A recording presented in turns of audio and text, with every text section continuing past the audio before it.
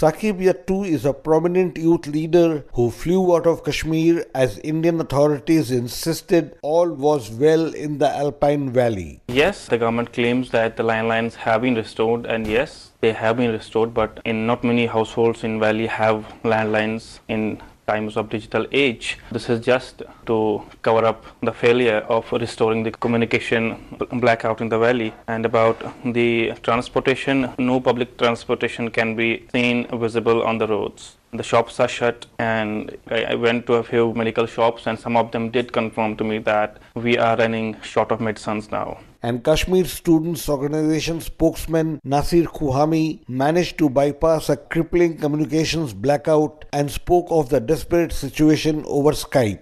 The situation is quite bad. There is a complete curfew, complete clampdown. So we are not able to move from one side to the other side, from one village to the another village. There is a complete restrictions. Whatever media is reporting on TV channels, that is totally fake. There is complete restrictions, curfew. No one is allowed to come from their homes. India's television and newspapers are silent on Kashmir. Nimat Shafiq, a former deputy chief of Bank of England, warned a partisan media could dent India's democratic credentials. What's happened to the media and the sort of polarization of views? And I think the answer to that, it's really good for people to hear different points of view.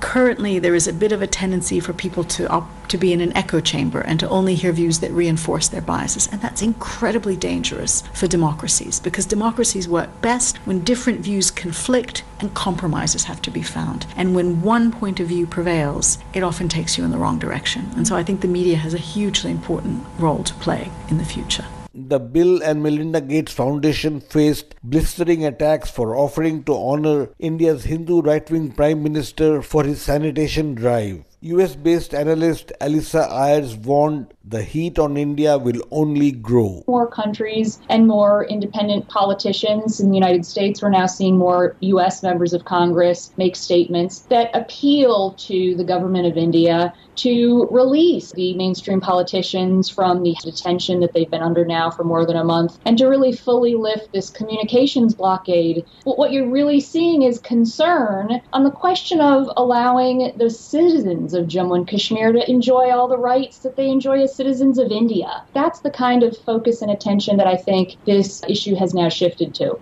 India argues the lockdown was in response to 200 militants trying to enter Kashmir, but it has not explained why 4,000 people, including top Kashmiri politicians, are still held in detention. For Newsbreak, this is Rana Sen reporting from New Delhi.